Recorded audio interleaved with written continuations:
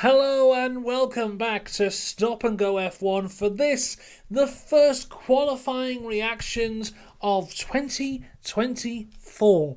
I wanted to check what year it actually is because 2024 sounds a bit mad. But here we are in Bahrain for the first qualifying of the year. And speaking of a bit mad, that was a bit mad. A very close one across the entire field with a few shockers in there as well. So let's get into it because this is the first time properly that we're going to understand the order of these cars. We've had testing, we've had practice, but this is the real deal. There's no one sandbagging, no one hiding anything here. This is the true pace order of these cars.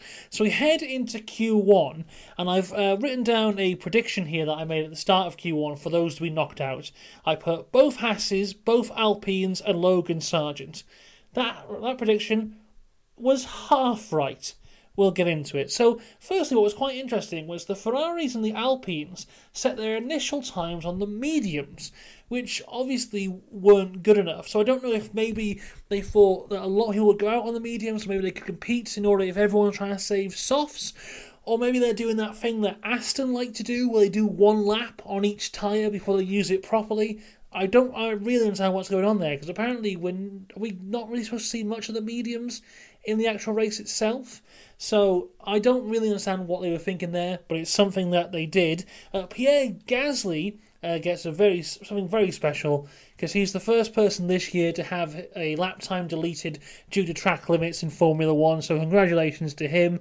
And Carlos Sainz is the first person to get into the 1 minute 29s on the day.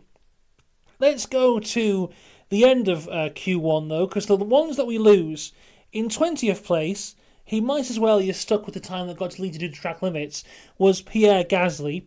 19th was Ocon. Sargent in 18th. 17th for Zhou. 16th for Bottas. And now the interesting thing you might notice there is none of these guys drive for Haas. The team that have come out and said, we will be at the back of the grid, we're going to be rubbish, both their cars made it into Q2. Now, tomorrow, they might be rubbish because Haas famously, over the last few years, have had good qualifying pace and awful race pace. So I wouldn't be surprised if yet again tomorrow we're talking about Haas at the back of the grid, but their qualifying pace seems to be there. The big shocker is Alpine. Dead last, 19th and 20th for both of the Alpine lads, which obviously does not sound good and obviously is not a great place to be. The one kind of positive light in this is that it's a very, very close grid. In Q1, the top 20 were separated by 1 second, 0.039. So just a smidge over a second cover the entire top 20 in Q1. I mean, if you're going to go back, 5 years ago, even probably even less than that, if you were 1 second off of pole position, you'd probably be like P8, something around there. Now you're 1 second off, you're stone dead last. So it's a very, very close grid, and Alpine don't have to gain that much time to be getting into Q2 here. But yet again, here they are, not a great position to be in, 19th and 20th for them. We'll have to see how their race pace goes out for them. Sargent, not a huge surprise. He's never really been a qualifying guy over his rookie year. I don't think he's ever beaten Albon. We'll wait and see what he does tomorrow. And I think the Stake F1 team kick, guys, of Bottas and Zhou, that was quite surprising for me as well, because I think I really just expected them to beat the Hasses. So if there had been Hasses there, then those two above, that wouldn't have been too much of a surprise. So not too far off where I thought they was. But the big takeaway here is just how close this field is, which is fantastic for the fans of any team, because it's just really very small margins can get you massively up or down the grid. So those little mistakes that drivers make will now be more punished than ever. Because if you lose like a tenth or so on a lap, you're massively falling down the grid. Going into Q2, and Kevin Magnussen becomes the second person to have a lap time deleted due to track limits. George Russell gets a warning, well, not a warning, he's noted by the stewards for exceeding the maximum delta time. Now, this is a thing that was brought in halfway through last year. I think it was Monza last year they brought this in. So your outlap has to be a certain time, because if it isn't, you'll be punished. But the thing is, ever since they've introduced this, I don't think they've ever punished anyone ever for it. Now, apparently they've extended the rule of this to now incorporate the pit lane, because it didn't incorporate the pit lane last year, but now apparently it does. So you can't be slowing down in the pit lane, but people still did. Russell, they have said, got away with this as well. So literally, this rule's been here now for half a year, and no one's been called out on it ever. So realistically, what's the point? Moving on. So what I really thought going into Q2 is this is going to be insanely difficult to get into the top 10. Because what you have at the minute is Red Bull, who are incredibly fast, Ferrari, who are incredibly fast, McLaren, who are incredibly fast, and Mercedes, who are also incredibly fast. Aston are also there, but only one of their drivers is incredibly fast. So if you take all those drivers, that's 9 drivers. If Lance Stroll is on his game, that's 10 drivers.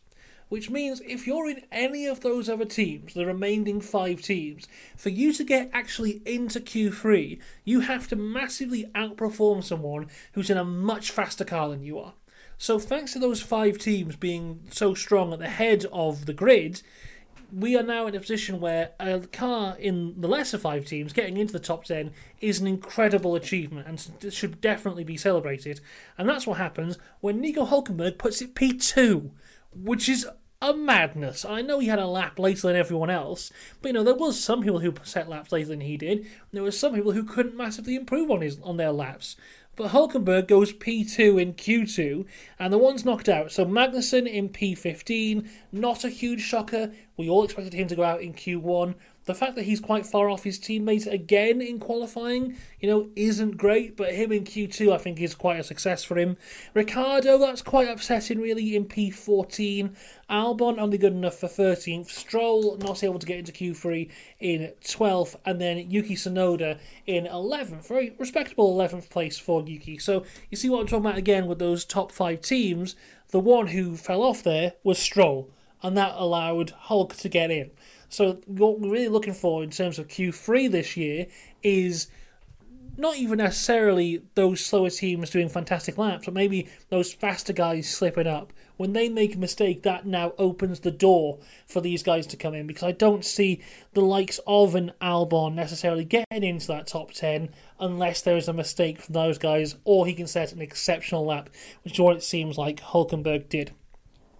Then Q3, so let's run through the top 10 on their first laps. So Alonso didn't set a time initially. Piastri was 9th, Hülkenberg 8th, Hamilton 7th, Perez 6th, Norris 5th, Sainz was 4th, Russell 3rd, Leclerc was 2nd, and Verstappen was on provisional pole position, just 0.059 behind Max Verstappen, so very close on initial laps. Then Alonso went out in between everyone else. So everyone else sets 2 laps, but in the gap in between where they're getting their tyres changed, that's when Alonso went out. So he had a track all to himself. He wasn't going to get blocked on his lap or on his out lap or whatever it might be. But also he's not getting that peak track. He's not getting the peak of the track evolution. He won't get a toe. I think Verstappen and Sainz got a toe on their final lap, not from their teammates, just from other guys on the track.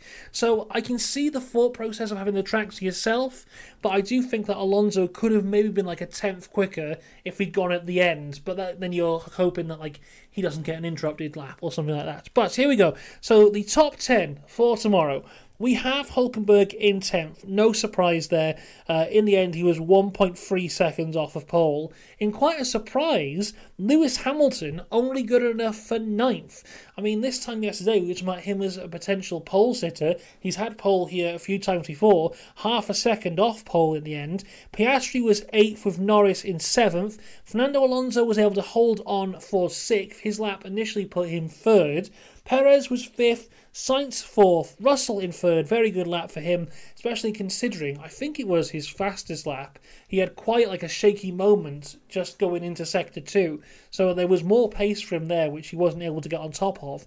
Leclerc in 2nd, Max Verstappen gets pole position for the Bahrain Grand Prix, only 0.2 of a second between Verstappen and Leclerc, and then there was 0.2 between Leclerc and Hamilton. So once again, a really close field. Verstappen seemed to be a little bit ahead of everyone else, but there is a real close field here. basically across all the cars apart from Alpine. But yeah, in those top 5 teams, they are very close, and I think Perez is more in the mix here. Good lap for Perez. I don't expect him to be matching Max Verstappen here, but a P5 I thought was very respectable. We have got a fantastic grid for tomorrow's race, and yet again, race pace, very different to qualifying pace, so we might see a completely different thing here. I think McLaren might be a bit disappointed with 7th and 8th. I think they were kind of hoping to be a bit further up there, so we'll see what they can do. Norris, though, has taken 2 new engine components already before qualifying. 2 new engine components, which is quite concerning. But if you watch my testing videos, what I really got from McLaren was that they were a fast car who were unreliable. They seem to have a lot of reliability issues throughout all of testing. So hopefully they interviewed Zach Brown and they said they saw a slight issue there, so they got on top of it before anything happened. So McLaren might be ones to keep an eye on tomorrow in terms of reliability. We'll wait and see. But yeah, very fun qualifying. I very much look forward to the race tomorrow. Of course, we'll have all the coverage here on Stop and Go F1. We'll also have the coverage of F2 and F3. They have had their sprint races today, and they were both absolutely fantastic. I'll be covering the sprint races and feature races in videos out tomorrow. So if you're into your F2, F3, that'll be on the channel tomorrow. Until then, though, have a good one. I'll see you later. Goodbye.